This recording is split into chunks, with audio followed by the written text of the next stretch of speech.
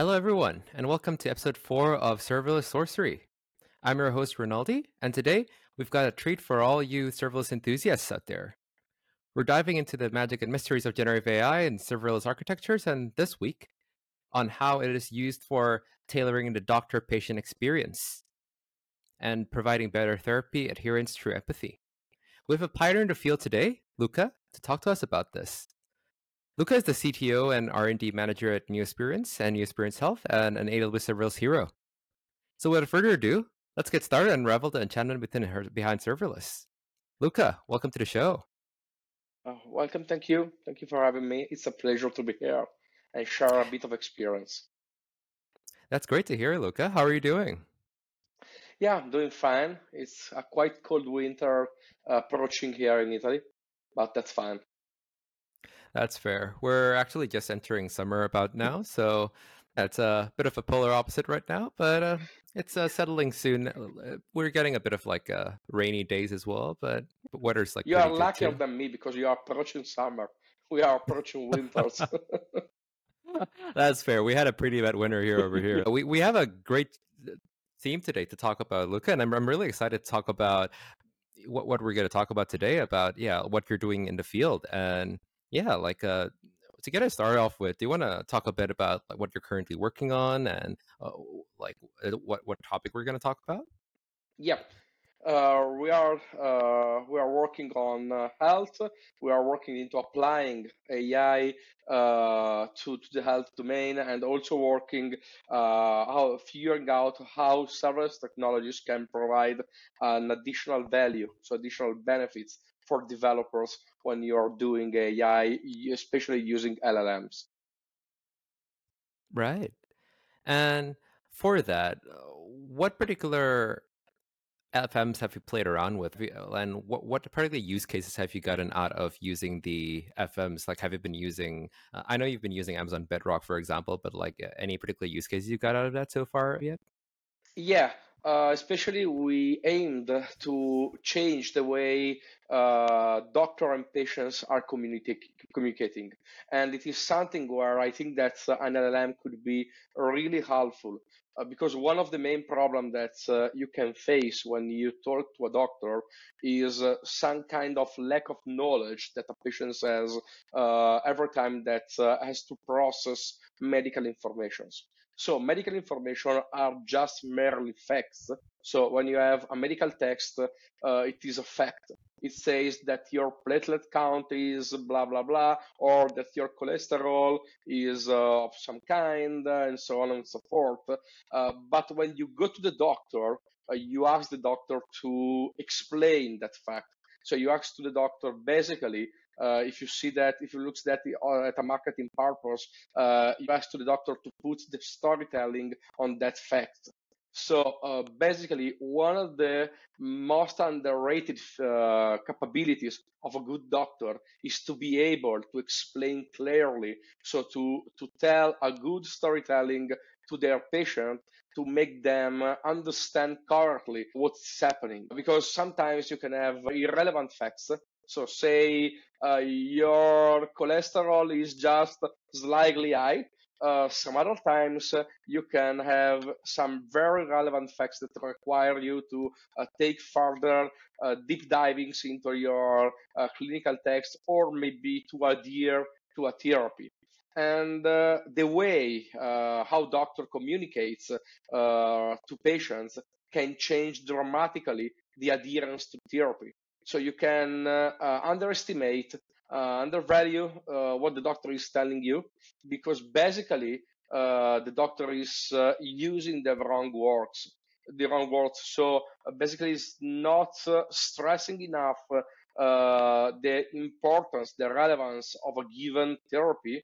Or maybe you can be frightened because maybe a doctor just tells you all the bad outcomes that your schedule procedure or your therapy or the lack of therapy could lead to you, but maybe your situation is not so bad.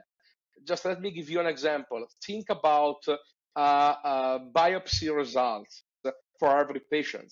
when you read a biopsy result, you can say, okay, there is some kind of cellular level which significant phlogosis, or maybe blah blah blah blah blah, and it is completely obscure to anyone which is not a doctor. And you go to the doctor, and the doctor tries to explain that to you. But unfortunately, the problem that we are facing in Europe, but it is, I know that it's something which is quite diffused worldwide. So this is a problem that we are facing pretty much everywhere, is that in this after pandemics world, doctors tend to have don't have too much time to deal with these results. They are overwhelmed by screening. They are overwhelmed by people needing for medical care. So it is very difficult for doctors to find the right time, to find the right amount of time to deal with patients. And on the other side, it is also something that could not be related to the way a doctor is trained. So you train doctors into becoming good medicians, into becoming good professionals, into being able to do surgery, into being able to find issues and find medication and find solutions to patients. But very often doctors are not trained enough into talking to patients, into using the right tone of voice, and also into changing the words that they are using respect to the person that there is in front of them. So if you are talking to, say, a 20 years old medicine attendant, you can use some kind of wordings. If you're talking to a 70-year-old man coming from the islands, you need to use a different wording, a different tone of voice to achieve the same result. We find out that LLMs, that foundational models, are pretty good into modulating, into changing, into adapting the wording. And we push them even further because we discovered that they are really good into understanding the medical results, understanding, even in the biopsy example, into understanding the meanings, the terms of the biopsy, and then rearranging them into a tone of voice, into a speech that could be easily understood by people. So our idea was, why not use these tools to suggest the doctor the right information at the right time for the patients? Because otherwise, a patient is going to Google that result and to find out a lot of stuff that he or she cannot process, and it could be harmful for everyone. It could be harmful for them. It could increase the level of stress. So basically, this is the idea of Neosperience Health when we say we are putting empathy in healthcare, because empathy is what makes people, it's what drives people into having a good relation with their doctor, into following their doctor advice, and it prevents also the doctors from burnout.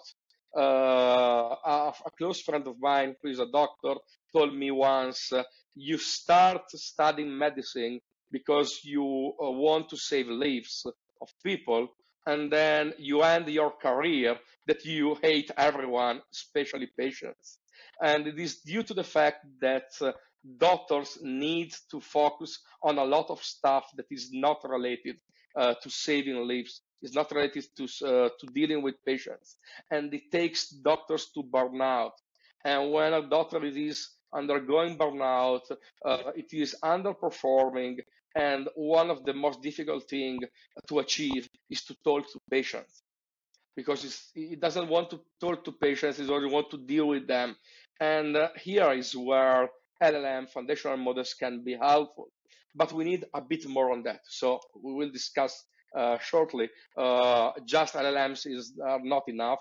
we need to put some kind of architectures in place in order to address these goals, because we need a way to store the previous information, a way to allow doctors to check if the generated result is enough or not, a way to read PDFs, and so on and so forth. Definitely. That's a really great case, Luca, for what you've just said. And I'm already used as well to going to hospitals and often have time finding the right stuff to read to. So that's a really great thing that you're building towards. And as you mentioned as well, I do feel that it's a great way to prevent doctors from making errors as well, because there is always the tendency when doctors are more tired to make lapses in judgment for decisions that they provide or explanations that they provide to patients. So I think you touched on a really great point there. So moving on to what you were mentioning as well about the architectures, I'd like to touch on that point. Can you talk a bit more about what particular architectures you're currently putting in place to establish these guardrails for these foundation models you're currently deploying? Like, are you particularly using any packages or functions currently within that to be able to ensure that the core architecture is moving well? And how is the serverless architecture designed? Yeah. So the architecture that we choose is basically 100% serverless architecture, because we found out that one of the needs that we had to face was the capability to scale up and down very quickly, and also to be able to compose our architecture with different models. Just let me explain a bit more about that.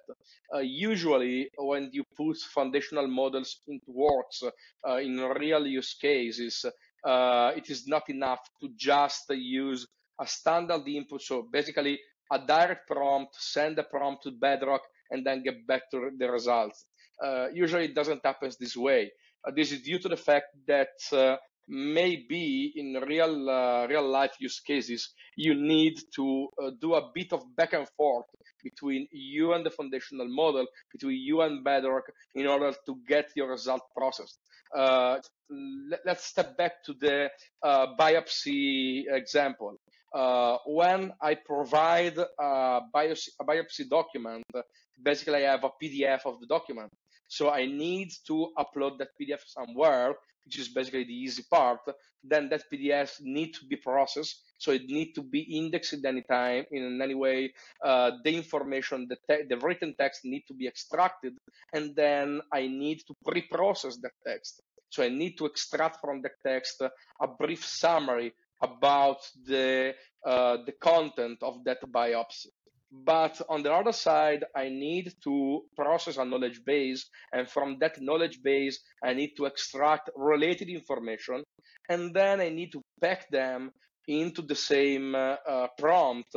And after that, I need to use that prompt to provide a feedback to the doctor. So basically, in this very simple example, I'm using the foundational models almost 3 times, at least 3 times, because I'm using the foundational model to summarize, 4 times, because I'm using the foundational model to understand the content on the biopsy. So I need to craft a prompt that says, explain each one of the terms mentioned in that biopsy. Then I use the foundational model to summarize. I cannot do the same thing.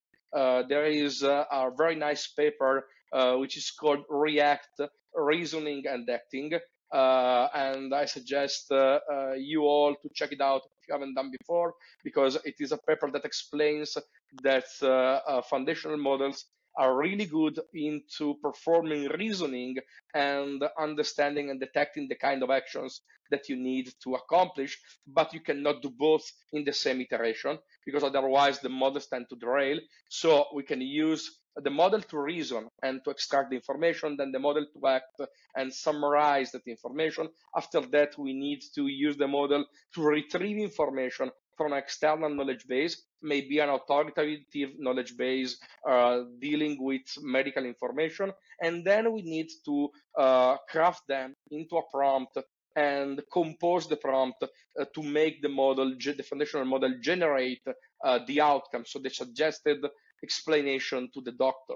So basically, we are using a model 4 times. It is not affordable to do that without a framework and without an architecture. So on the architectural side, we need something being able to be composable. And one of the most appreciated features of serverless that we experienced in this domain was, curiously, it was not the scalability. So the scalability was point number 2. Point number 1 was composability. So the capability to use to think about serverless as a set of composable modules in which even your functions are something that can be used to compose different use cases. So flexibility at the end is something that it is really relevant in this domain. And we appreciate is using CDK to compose the architecture. But also we evolved that into using CDK to provide a set of different functions implementing different units of computation, each one of them with its own foundational model usage, and then using technology such as step functions to coordinate that. At very first instance, it was super fine.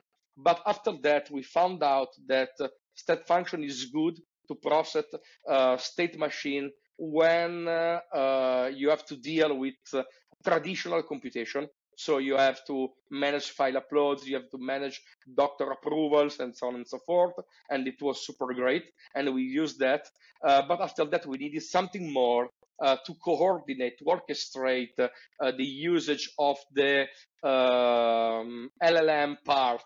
So when you are dealing with your LLM within a single Lambda function, so basically we are using AWS Lambda as our computational unit, even within the single Lambda function, you need to compose many different blocks, and you need to invoke and use many different services. So the architecture, the CDK architecture, is going to provide you the modules that you need, but it is within the function that you have to orchestrate them. And luckily to us, there is an excellent framework, which is named LangChain, that provides all the support and all the abstraction that are needed to model the working with LLMs. So it provides abstraction for memory, it provides abstraction for prompts, it provides also the abstraction from chains, where chains are predefined composition of different modules. LangChain is a framework that you can leverage either in Python or TypeScript, but my suggestion is to check out the Python version because it is the most up-to-date version. So often new releases are released in Python and then backported to TypeScript. But if you are comfortable with TypeScript as well, you can use LMs, you can use LangChain even with TypeScript. And the best part is that you choose the abstraction model. So you say, I need a memory. You say, I need a prompt. And then you can use the right plugin to specialize that abstraction. So when we say we need a memory, we can easily switch from DynamoDB for storing conversation, because sometimes you need to have your doctor refine the prompt. So they suggested a message. So I provide a message, and the doctor needs to write back, okay, make that shorter, or avoid mentioning that kind of topic. And the model needs to have a very short memory. So we are not doing a conversational chatbot, but we need to support memory in order to keep a window of messages in order to let the doctor improve the quality of the outcome, sending messages to the model. And we can use, so we need a component that is able to express memory. And we found out that DynamoDB is a good choice. Other pretty great choices that can be considered when you are facing scalability, and also when you are facing the need to have to control your throughput, which can be tricky with DynamoDB to provision the right amount of throughput. And otherwise, if you use the on-demand option, it could be it could lead you to unpreventable cost spikes. You can also choose to use cache solution, and you have plenty of caching options such as Elastic Cache and so on and so forth that are mapped using the memory abstraction, and that's pretty good. And even to process documents, even to process data, you can use chains. Chains are predefined compositions of models, some of them using LLMs, and they are excellent to say process a PDF into extracting and summarizing the result of the PDF. But more than that, you can use LangChain also to abstract away at some point the model that you are using.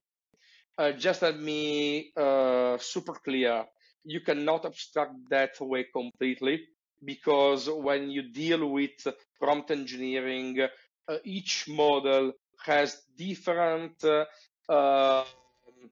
edge cases to manage. So crafting a prompt for Titan is not the same thing as crafting a prompt for Claude, which is different from crafting a prompt for GPT-4, because you have to deal with nuances which are different in each one, but you can basically improve a lot your prompt management using LangChain, which can abstract away also the noisy part of being able to call directly Bedrock APIs, then manage the connection to that APIs, and blah, blah, blah. You can use the component, and then you can provide your prompt, and then your duty, it is about crafting the right prompt, or maybe adapting the right prompt. On the prompt side, LangChain provides a lot of capabilities related to string interpolation and being able to enhance and compose even complex prompts. And more than that, we found out that LangChain is also great to be extended. Right now, we are extending LangChain with a token counter. So we are writing a plugin. It's just a bit of a spoiler, but we plan to release that open source once that we have done.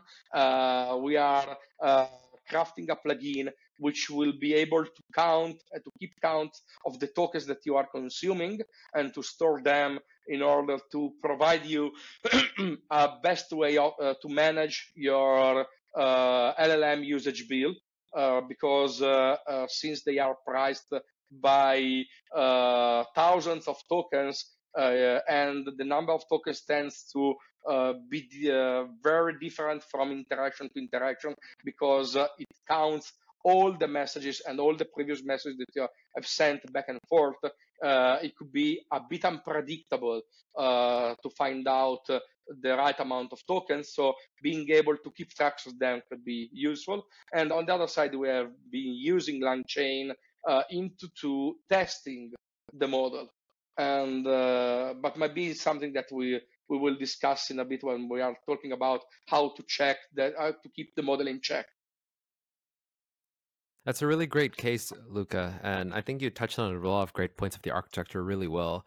It's, yeah, I feel like a lot of our listeners who are already using Bedrock definitely already had an encounter with LangChain, so I hope it's been working out well for you too. I've personally found it very good to work with, and it's very flexible. A lot of things are already there, and like you mentioned, one of the most powerful things that it's able to do is it has the capability of maintaining context, which I feel like a lot of other libraries currently are still struggling with. So it's a really great thing that you mentioned that. And one of the things you also touched on that I feel was resonated well with me too was a bit about how different FMs currently also respond differently based on your prompts as well. I think that's a good point to touch on for our listeners as well, because I've experimented with it a bit, and one of the things, for example, I was like finding out was that Amazon Titan had a more neutral way of looking at things and tried to stay as neutral as possible and objective as possible compared to a lot of other FMs, for example. And one of the ways that I was thinking about was how can I try to make it a bit more opinionated and be more creative, like say Claude, for example. So I think you touched on that very well too. Yeah, and there is also something that you should consider is that the size of the contents matters, and it doesn't matter only on the way in the way that everyone thought. So shorter context is shorter cost, harder cost context constraints are worse than longer context is support. Because we recently find out, so not we, but the scientific world find out recently that the model doesn't process the context, every part of the context in the same way. It is something astonishing, but if you think about the architecture of foundational models and the transformers architecture, it becomes pretty clear. Basically, the problem is that longer contexts are not always better than shorter contexts. This is due to the fact that the model tends to focus more on the beginning and the end of the context and provide less weight, less important to the central part of the context. The thing that we found out almost empirically, and then a paper came out, say, I think 3 weeks ago, measuring that, is that the weight that the model provides to the beginning part or the end part of the context, it is far more relevant, far higher than the weight that it gives to the central part of the context. So if you are basically putting a lot of stuff into your, say, 64Ks or 1000Ks context, you are basically ignoring a lot of relevant part of your context because they are basically in the middle of the prompt, in the middle of the context. This is pretty clear if you consider that the attention mechanism of the transformers tends to focus more on the relevant part of, say, a text, which are basically at the beginning or at the end of the text. So it's something that is in this way by design, but prevents you into crafting longer context, even if the models is able to support that. So Claude 2 is able to support longer contexts. A lot of other models, such as I think Coral from Cohere, supports even longer context, which is pretty good because you need to pack all the back and forth with your model, but you need to consider that while you are making your context longer, you are losing information. So you are losing focus on the middle part of the context. So you need to optimize also for that. Sometimes, even if your context length support that, you need to summarize some parts of your context and then fill that summary instead of using all the information, all the data that you have in order to keep the model more focused on your information. It is especially true when you deal with RAG, which is Retrieval Augmented Generation, and where you tend to have within your context all the information that you retrieve from an external source. Right. And I think you touched on the next point that I was actually going to bring up, Luca, which is basically in regarding RAG. RAG has been a big area that's been growing recently as well in regards to being able to act as a question answer source for a lot of documentation. And how have you been applying RAG as well? Like, have you been seeing like much of a SOFA use case from it as well? Yeah, RAG is a technique that has been used, I think, since even before that LLMs became so cool, because it is a technique that is basically based on results from birth and distilled and GPT-3, which basically uses a capability that these models have, which is related to being able to craft embeddings from the text. So basically, it's not just only a capability, but it is one of the mandatory parts of the working of the model. So every time that a foundational model needs to process a text, the first step of processing is translating that text into a numerical representation, into an array of numbers that maps the semantic distance of each term from the others. And this array of numbers, it is called embeddings, and it is the real input to the model. But we found out that this numerical representation of semantic meaning is also great for searching a database.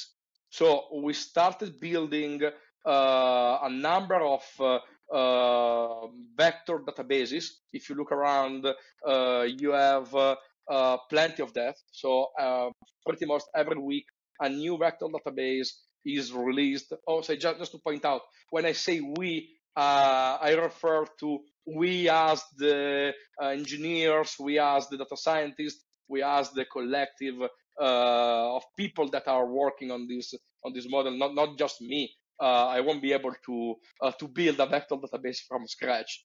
But we are luckily to me, we have plenty of them. We have also solutions within AWS, such as OpenSearch, which is supporting vector indexing. Then we have Momento. Then we have MongoDB, which is going to support vector searching into the database. And we found out that all of them are able to retrieve data which is semantically close to the text that you sent as an input to the database. So basically the idea is I can encode all my knowledge base, say about our use cases. We have doctor knowledge bases, we have medications information, we have a lot of information about supplements. We can encode that using embeddings, then store this large amount of information, even much larger than any prompt sites that we can craft, and store that into a vector database. Then we can use the same technique when we receive a question to encode the question and to extract information which is semantically close to the input question. Then we can pack that information into the same prompt, into the same context, and then ask the model to use that knowledge to craft an answer, to craft a specific information. A couple of minutes ago, I told you about the fact that when we process the medical result, we need also to look up for information related to a condition. So if the condition is, say, some kind of medical surgery, maybe you are providing information about medical surgery, you need to look up into your knowledge base about what do you mean with that. Or if you need to provide information about, say, about medications, about drugs, you need to look up into a vast knowledge base about them. And the way you can do that is using RAG, and then you can extract the very short bit of information that you need. So basically the closest one to the topic that you are discussing about, and you can fill that into the context in order to provide the model all the knowledge, basically a cherry pick of knowledge that is needed to the model to provide the right information. And it is one of the most used techniques, and in my opinion, is something which is quickly becoming a commodity. I've seen a lot of out-of-the-box solution, out-of-the-box libraries in just the last 2 months trying to provide the full end-to-end solution for RAG. Even line chains has a lot of chains focused on RAG. So it's something that is becoming the building block of any LLM application in the close future. And it is one of the most powerful tools that we have in our toolbelt, beside newer techniques such as agents that can shape the way we build LLM applications.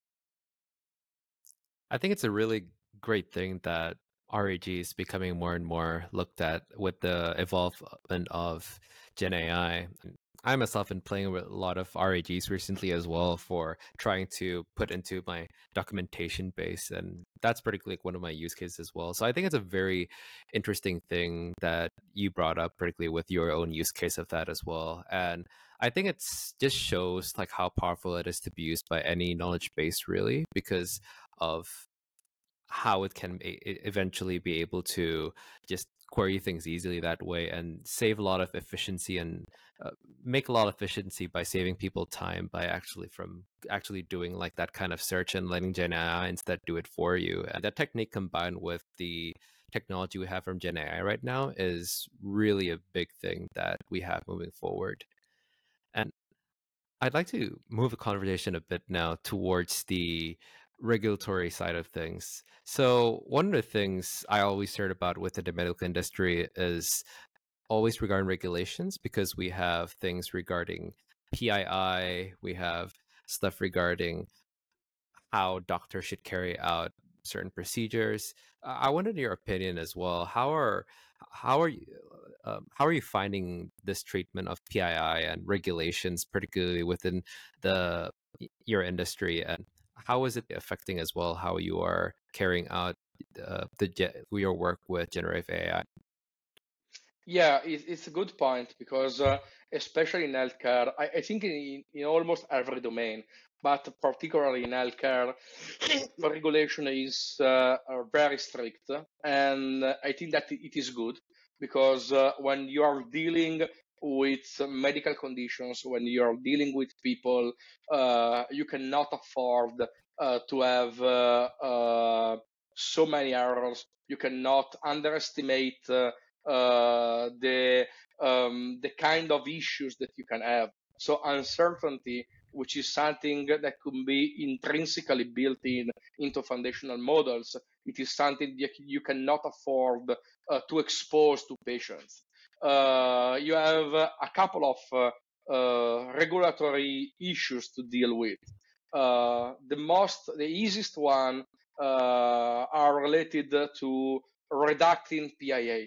I think I say the easiest because models, such kind of models, are pretty good into detecting them, and we are just close to having a lot of solution related to PIA redacting, and in many cases, information is not needed. That information is not needed, and it can redact it even before sending the data to the model. Sometimes it is not actionable, and this is the reason why you have to move further and try to understand which solution is good for you. Let me be a bit clear on that. No one except for cloud vendors can afford to train and deploy LLM. Someone can afford to just deploy a pre-trained LLM, but even fine-tuning is going to require a huge amount of investment. This is the reason why I think that definitely the cloud is the preferred solution, and it will be the preferred solution for many of us. Pretty much everyone out there will be able to leverage foundational models using directly a cloud vendor, a cloud provider. And being able to choose the right model, being able to choose the right conditions that you can have in terms of data management, data privacy, it is something that could be helpful because these models are going to process relevant data. But it is not enough because on an higher level, you also need to be sure to ensure that your model is not misbehaving in the results that it is producing. And in this case, such as healthcare, even an error of, say, 1% means that to one person out of 100 people, you are telling the wrong thing. And the wrong thing could be harmful. So, in my opinion, these tools are pretty good, but you cannot use them directly and expose them directly to people. You need to keep the human in the loop.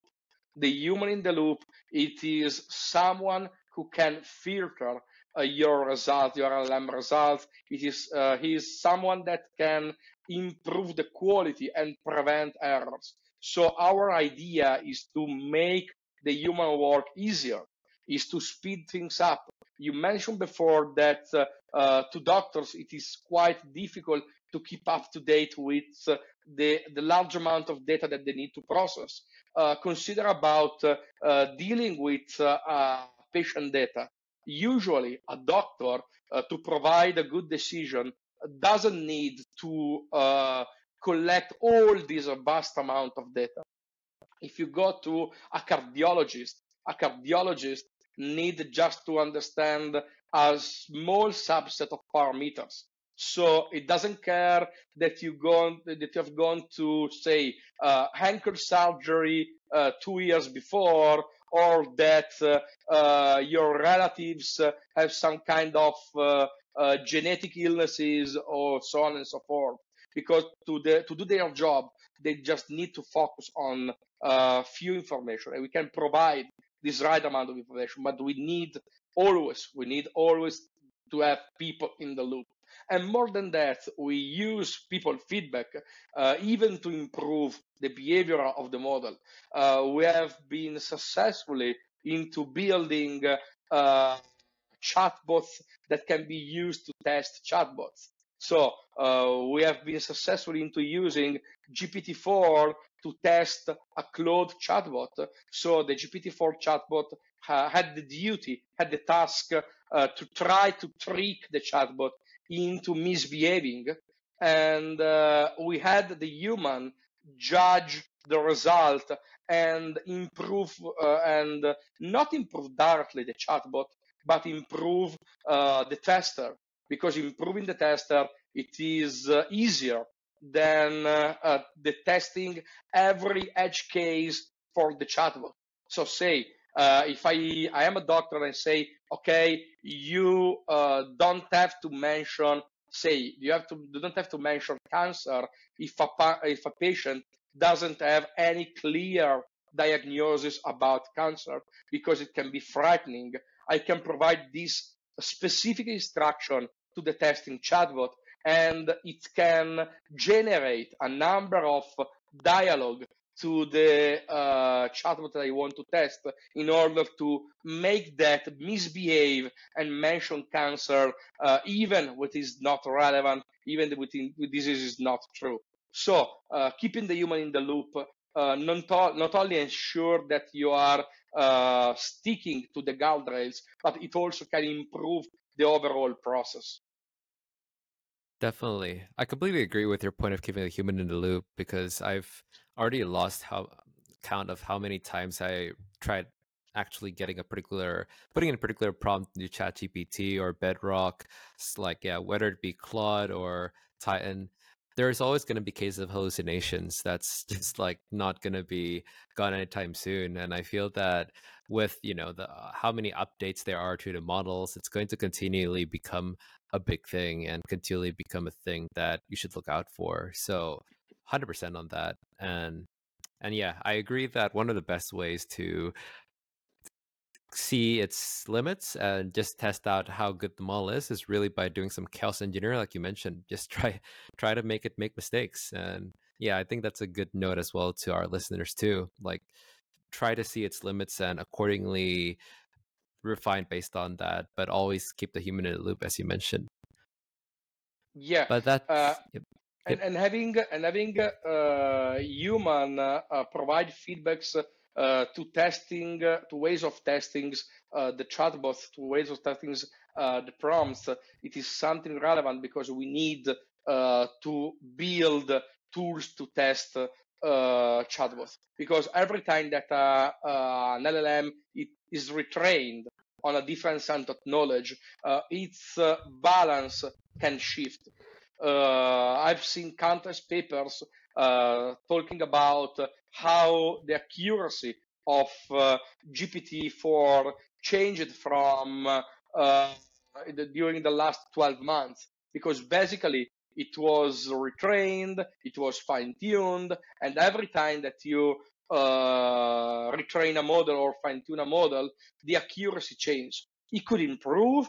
It could improve on some fields. It could globally improve, but locally be worse because testing on a complete different set of knowledge, it can be a bit tricky. And we found out that sometimes locally on a specific domain, it gets worse. So having a chatbot that can be used to test and to craft different edge cases and detect different edge cases, and have a domain expert able to judge if the answer is good enough to be acceptable, is something that can be used from time to time to keep the model in check, even when it goes under retraining.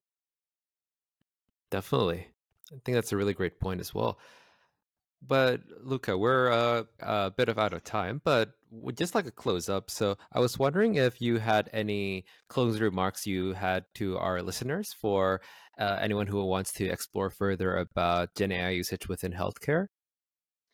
Yeah, I think that's one thing that is going to explode in the next few months.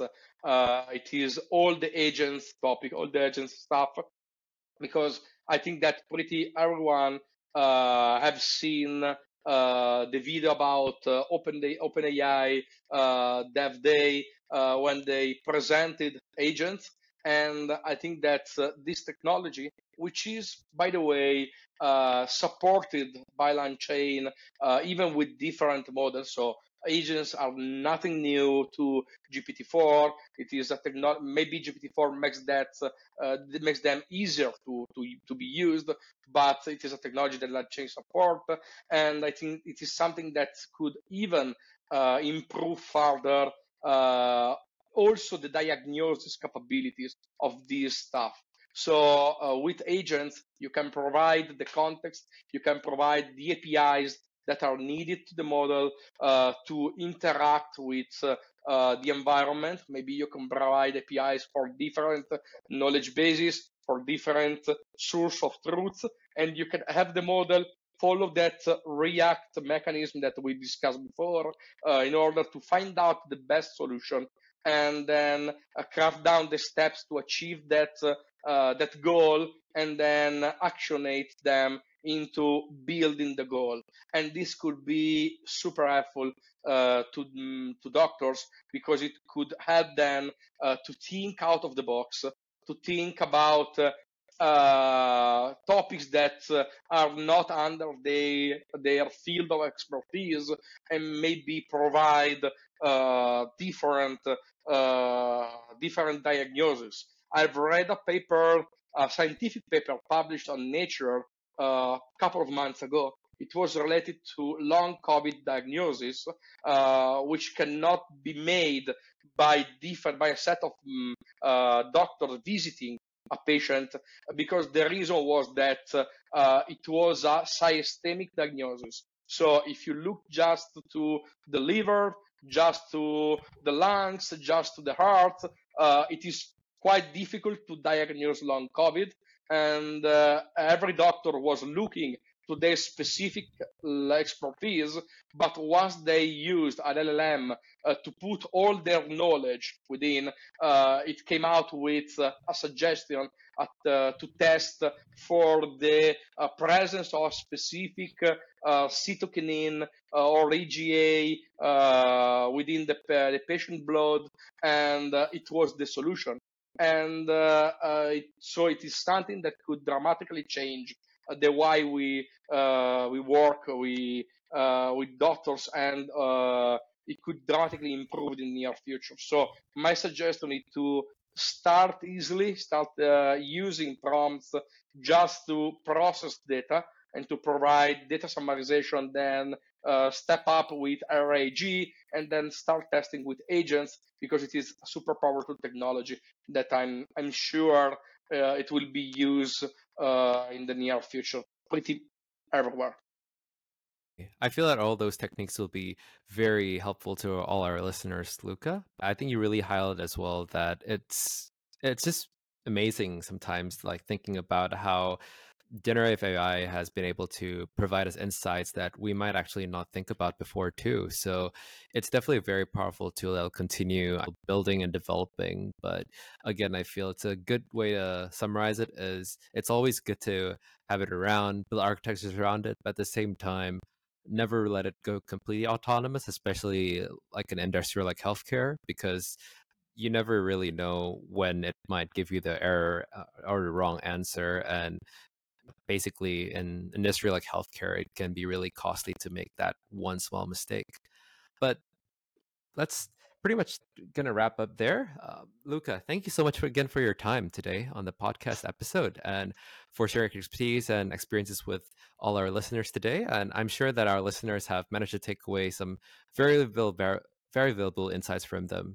So, as usual, to listeners, if you want to stay up to date with Serverless Sorcery has to offer, do follow the LinkedIn page at Serverless-Sorcery or my LinkedIn at Rinaldi Gonasperto. And you can reach Luca at Twitter at Bianchi Luca or LinkedIn at Luca Bianchi Pavia.